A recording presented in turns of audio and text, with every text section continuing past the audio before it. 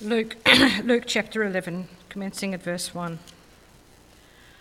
One day Jesus was praying in a certain place. When he finished, one of his disciples said to him, "Lord, teach us to pray, just as John taught his disciples." He said to them, "When you pray, say, 'Father, hallowed be your name, your kingdom come. Give us each day our daily bread.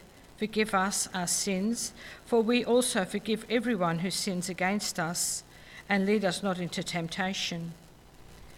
Then Jesus said to them, "Suppose you have a friend, and you go to him at midnight and say, 'Friend, lend me 3 loaves of bread.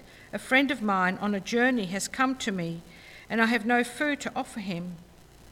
And suppose the one inside answers, 'Don't bother me. The door is already locked, and my children and I are in bed.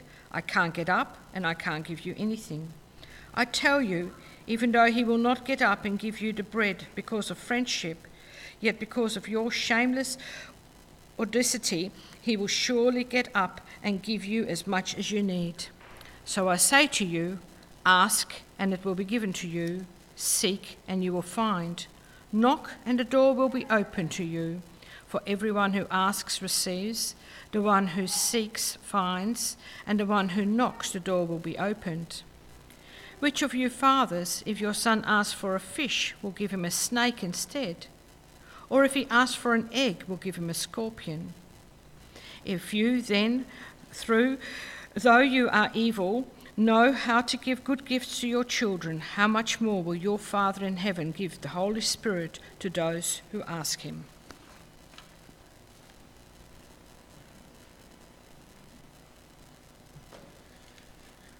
Thank you, Ellie. A great piece of scripture, probably quite well known.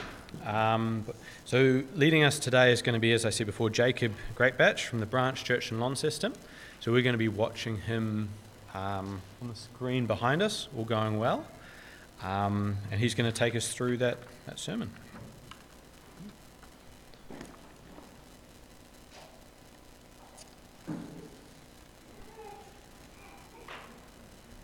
Good.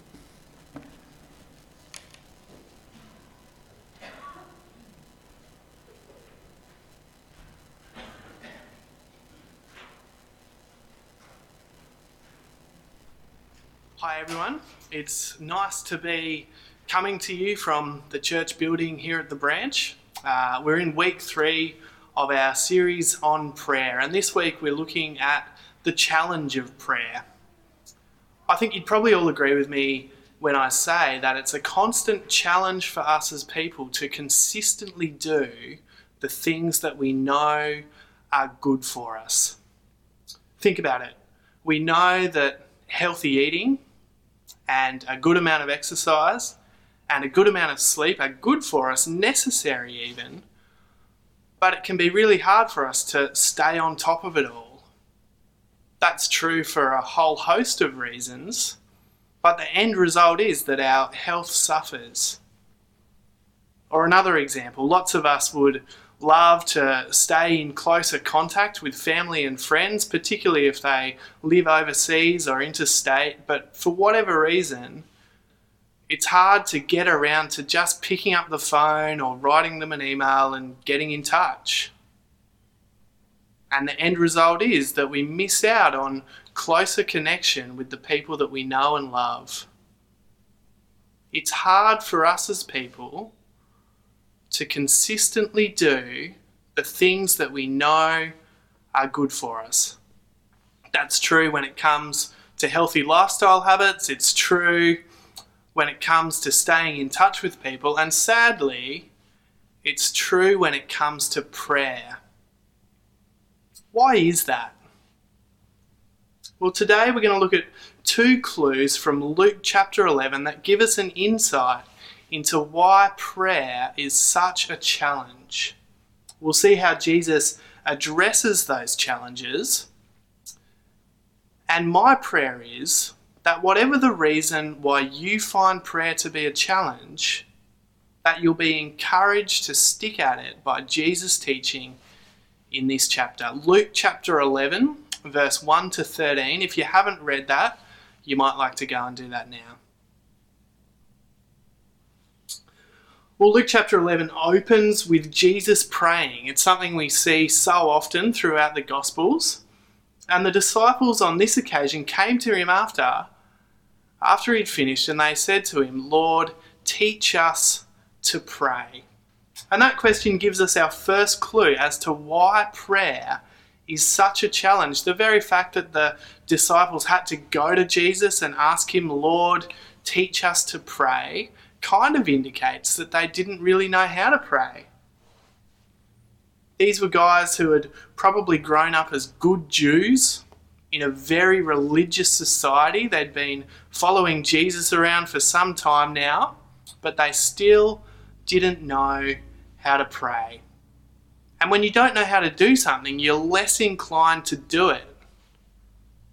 Every time I try to be handy, I realise that I'm not that handy.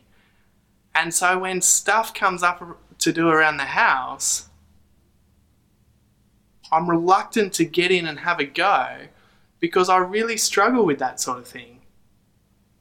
And maybe you feel the same about prayer. You wish you had a better prayer life, but when you go to pray, you find yourself stuck for words, umming and ahhing, not really knowing what to pray about or how to pray. Well, don't lose heart, because like anything, prayer is something that can be learned, and it's something that takes practice. Of course, you can pray messy, and don't think for a second that every prayer or the only way to pray is in a well thought out, well structured prayer. But having said that, having some kind of a structure, some kind of a template to follow can really help with the practice of prayer. And God's given us a template. Jesus answers the disciples' question, "Teach us to pray," with those famous words that are commonly known as the Lord's Prayer. Words that, when we tap into them, help us to unlock a really rich and diverse prayer life. Every line of the Lord's Prayer can be unpacked and fleshed out in your own prayer life. That is, you can pray through the Lord's Prayer line by line and use each line as like a theme to inform your own prayers and think about what sort of things you can be praying for. So let's do that. We'll go through this prayer line by line and see how we can use it to inform and enrich our own prayer life. The prayer opens, "Our Father in heaven." Calling God our Father is a reminder for us that when we come to God, we come as his children and not as his employees or his servants. And the relationship between children and their father is a relationship of trust. Martin Luther said that as we call God Father, we ask him to implant in our hearts a comforting trust in his fatherly love. So when you pray, start by remembering and enjoying the fact that God is your Father. You can express your trust in him and examine yourself to see where you need to trust him more and ask that he would help you to do that. Hallowed be your name. The theologian Augustine said that this is a request that God would be glorified among the nations as he is glorified in us. That is, that God would give us such a wonder for his name, for who he is, that we would experience and know that in our hearts, and that we would live out of that wonder for who God is in such a way that it causes others to want to call on him, to honour him, to bring honour to his name.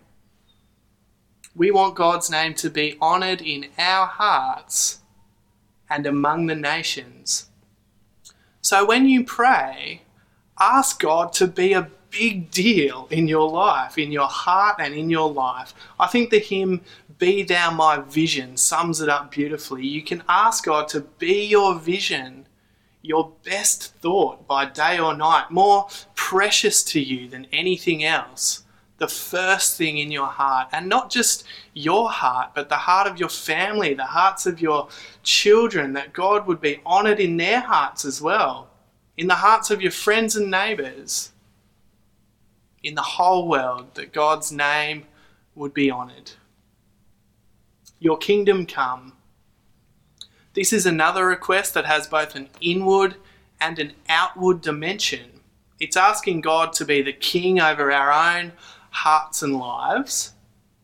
And it's also asking that his kingdom would come as more and more people bow the knee to him and accept the Lord Jesus as their Saviour and King.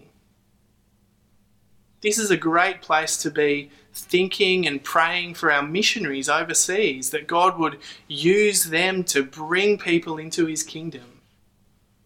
It's also a great reminder to be thinking of people closer to home, the people that we know who don't know Jesus as their King and their Saviour, to plead with God that he would bring those people into his kingdom. Your will be done. Now, this doesn't appear in Luke chapter 11, but it does appear in Matthew chapter 6. I won't get into the differences between the two versions. If you wanted to do a bit of homework, perhaps you can look into that. But we've taken this line from Matthew chapter 6. Your will be done. And Tim Keller points out that we can only properly pray, your will be done, if we have first prayed, our Father. That is, that it's only if we trust God as a loving Father that we'll be able to submit our will to his, to obey him and trust him no matter what comes our way, because we know that everything that comes our way comes from the hand of our Father who loves us. So when you pray, you can say to God, God, whatever happens today, whether I like it or not, I trust that it's in your will and you're using it for my good. Thank you for that. And God, help me today to live according to your will. Would I and the world around me be conformed to your beautiful plan and purpose? Notice that this prayer is nearly half over and everything so far has been God-centered. Focusing on God and his agenda for the world frees us from our own kind of self-centeredness and self-seeking. It helps to reframe our hearts so that we find our satisfaction in God and trust in his provision, so that when we pray, give us this day our daily bread, we're not coming to God presumptuously or anxiously, but we're coming in confident dependence. Give us this day our daily bread. I think this petition, it's all of a sudden taken on a new meaning in the last few months.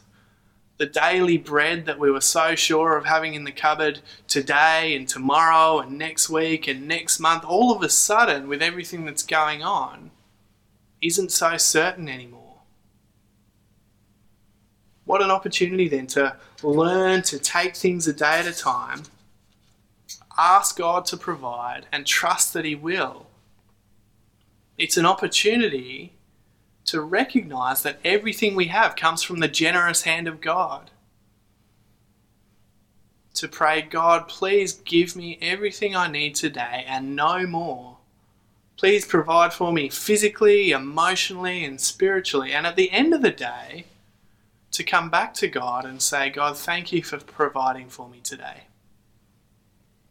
Forgive us our sins as we forgive those who sin against us. This is a prayer of confession. Not a single day goes by where any one of us doesn't fall short of the people that we're called to be. We don't love God with all our heart and mind and soul and strength. We don't love our neighbour as ourselves. We sin in thought and word and deed, sometimes willfully and sometimes deliberately. And Jesus teaches us that we need to bring that before God and confess it to him and ask for his forgiveness. And isn't it interesting that our relationship with God affects our relationship with other people? As you come to grips with just how much forgiveness you need, as you trust that that forgiveness has been provided by the blood of Jesus, as that becomes real to you, as you remember that, then you're much more inclined to forgive other people when they wrong you, to extend the grace that's been given to you? How can I, who's been forgiven so much, then go and hold it against people when they do the wrong thing by me? And lead us not into temptation, but deliver us from evil. John Calvin wrote about this petition that we face both inner temptations caused by our own sinful heart and also outer temptations put in our path by Satan. And so we pray for the Spirit of God to work within us, to bend our hearts towards obeying God. And we pray for God to strengthen us so that we can stand firm against temptations. You can pray to God, God, you know my heart. You know that I'm so prone towards pride, towards putting my trust in material things, towards lust, towards envy. Please help me to guard my heart today. And as I face situations where those sins are liable to bubble up to the surface, please strengthen me so that I can stand firm and not fall into temptation. Amen. So that's the Lord's Prayer. And I hope you can see that its basic pattern and content gives you lots to go on with in your own prayer life. And notice too, just quickly, that it's a corporate prayer. We pray, Our Father, give us this day our daily bread.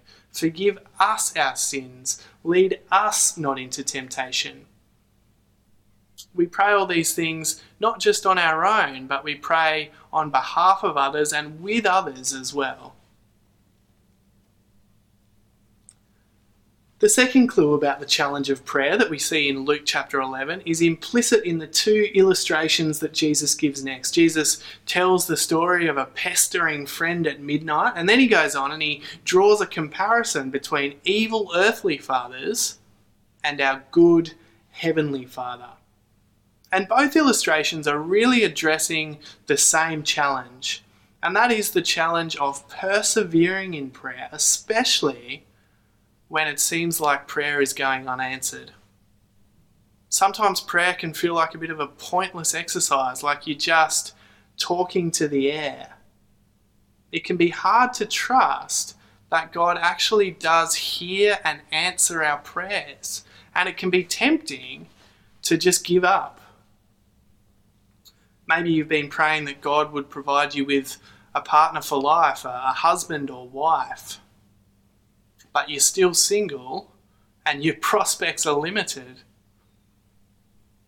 Maybe you're at a bit of a crossroads in life and you've been asking God to give you wisdom and direction, but you're still no closer to making a decision.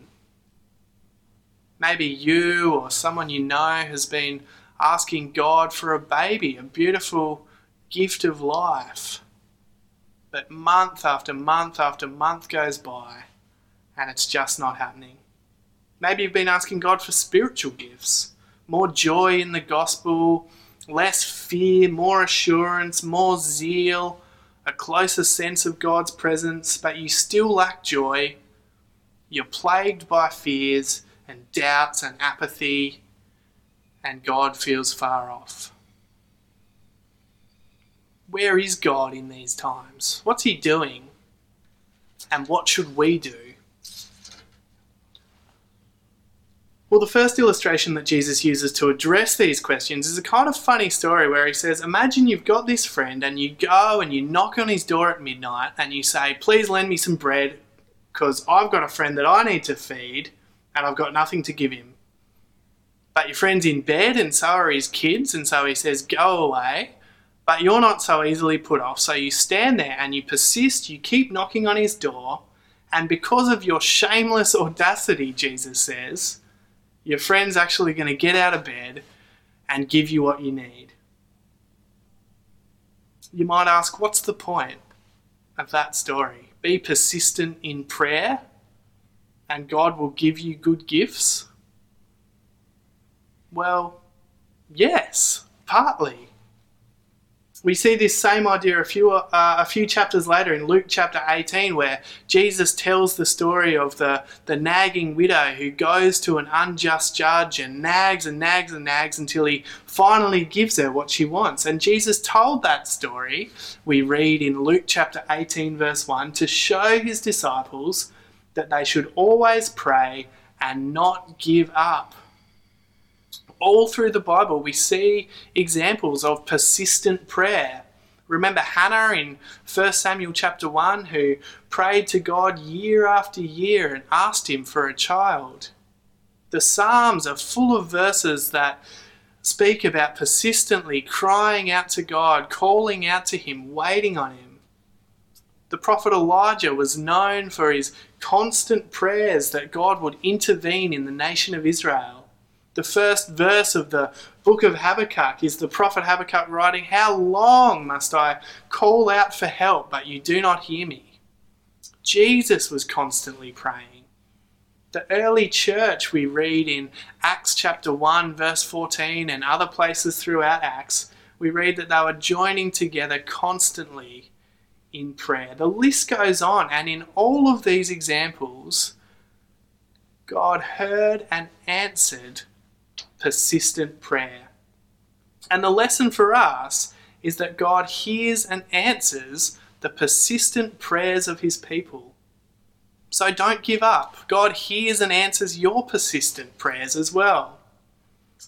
Jesus says, ask and it will be given, but don't stop there. Seek, pursue after things and you will find. But don't even stop there. Go and knock on the door, and it'll be open to you. Jesus is kind of getting at these increasing levels of persistence.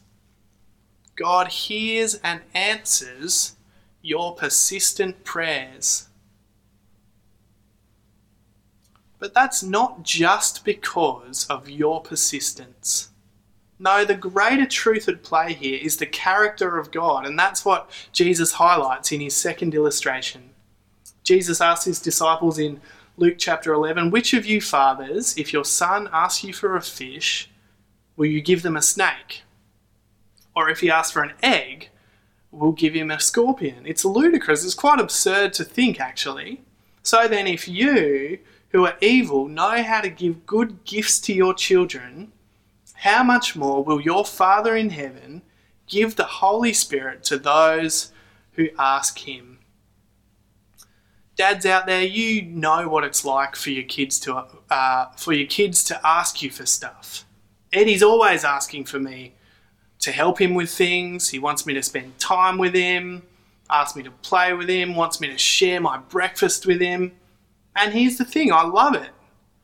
I am a very imperfect dad who has some good days and some really bad days, but I still know how to give good things to my son. I love being able to help him. I love being able to spend time with him. And if he asks me for a chocolate, I'm not going to go out onto the lawn and pick up a dog poo and bring that inside and give that to him instead. It's absurd to think. But I might not give him the chocolate either. Maybe he's already had one, and if he has another one, he'll get sick. Maybe it's nearly bedtime, and I know that if he has sugar now, he'll be up all night and he'll be a wreck tomorrow. You see how even in withholding some good things, I want to give him something better. You could argue that me not giving him a chocolate is me giving him the better gift of not feeling sick or a good night's sleep. I want what's best for him. That's my heart for him as a parent. No doubt that's your heart for your kids too if you're a parent, or even an auntie or an uncle or someone who loves the kids in your life. Your heart for them is that you want the best for them. And you must trust that that's God's heart for you as well. He wants the best for you. He wants to give you good gifts. Now, of course, we have to be careful. We can't use this teaching to justify treating God like a butler who's there at our beck and call and just gives us everything we want. without dying the death of 1,000 qualifications, we have to say that maybe you won't get the parking spot, maybe you won't get the job, or maybe you won't get the healing that you ask for. But something that we don't have to qualify, something that is a rolled gold guarantee, is that when God withholds some good things from us, he's not giving us nasty things instead. It's simply not in his character.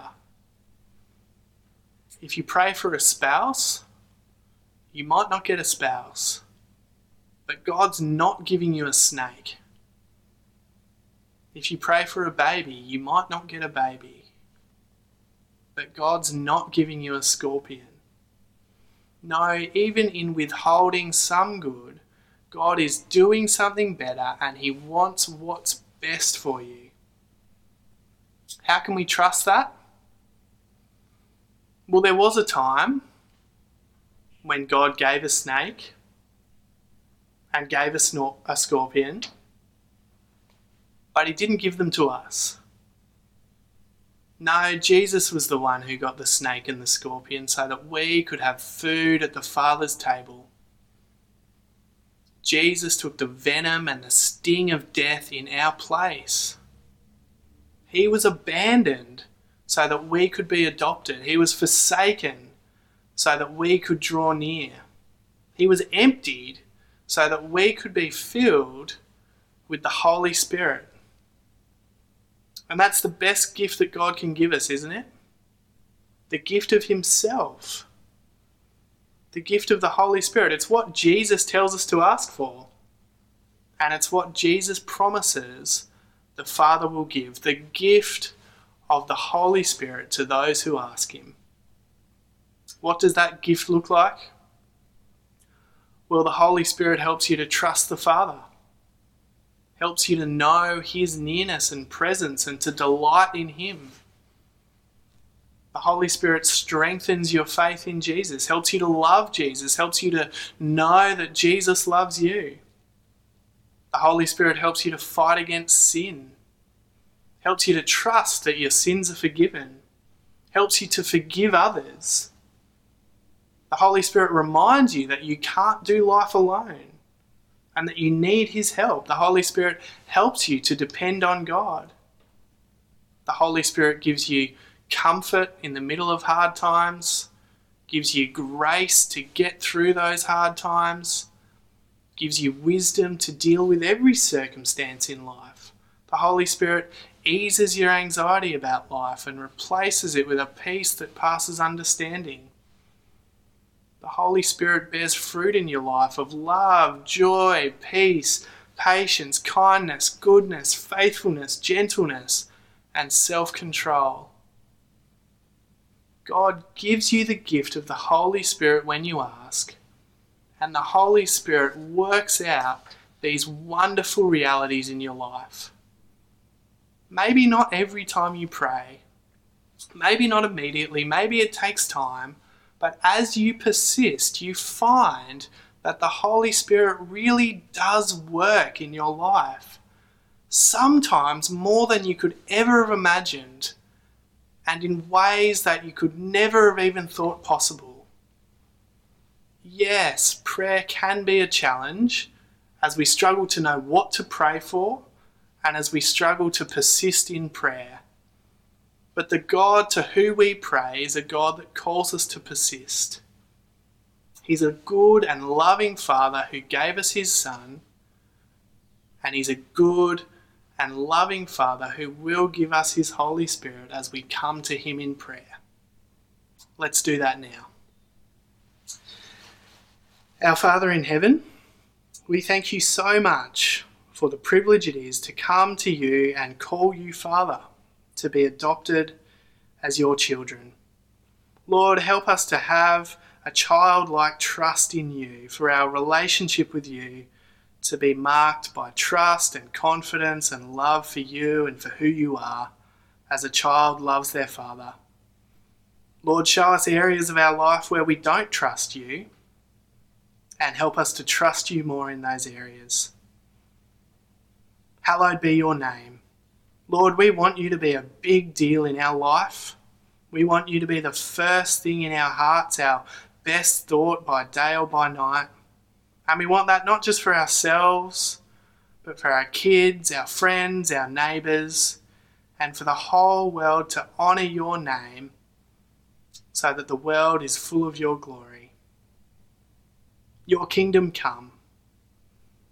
Lord, we pray that more and more you would enable us to submit to your kingship, that you would be king over every area of our lives, and again, not just our lives, but that more and more people around us, both close to home and far afield, the people that our missionaries are trying to reach, Lord, that more and more people would be brought into your kingdom. Your will be done. We thank you that we can pray this in faith and trust in you as our Father. Lord, help us to accept the things that come our way as your will.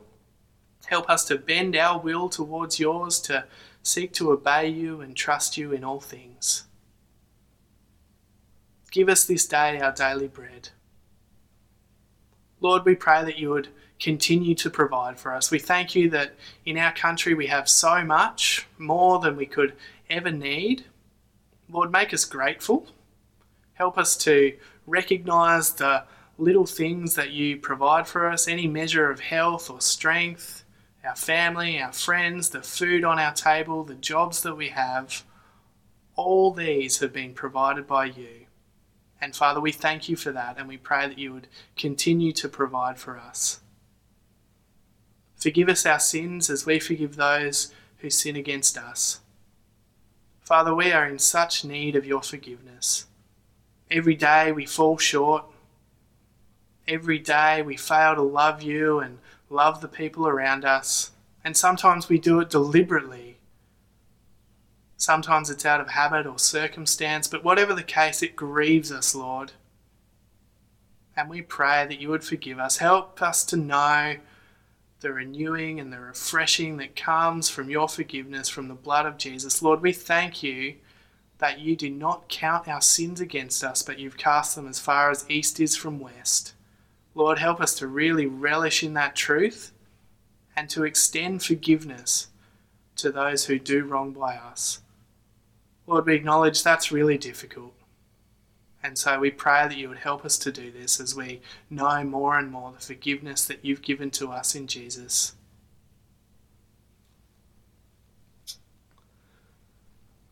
Lead us not into temptation. Father, every day we're tempted by the sin that lives in us, and we're tempted by the situations around us. And we pray that you would strengthen us in these times. Help us to continue to fight against temptation and seek to obey you in all that we do. And Father, we pray that you would give us your Holy Spirit.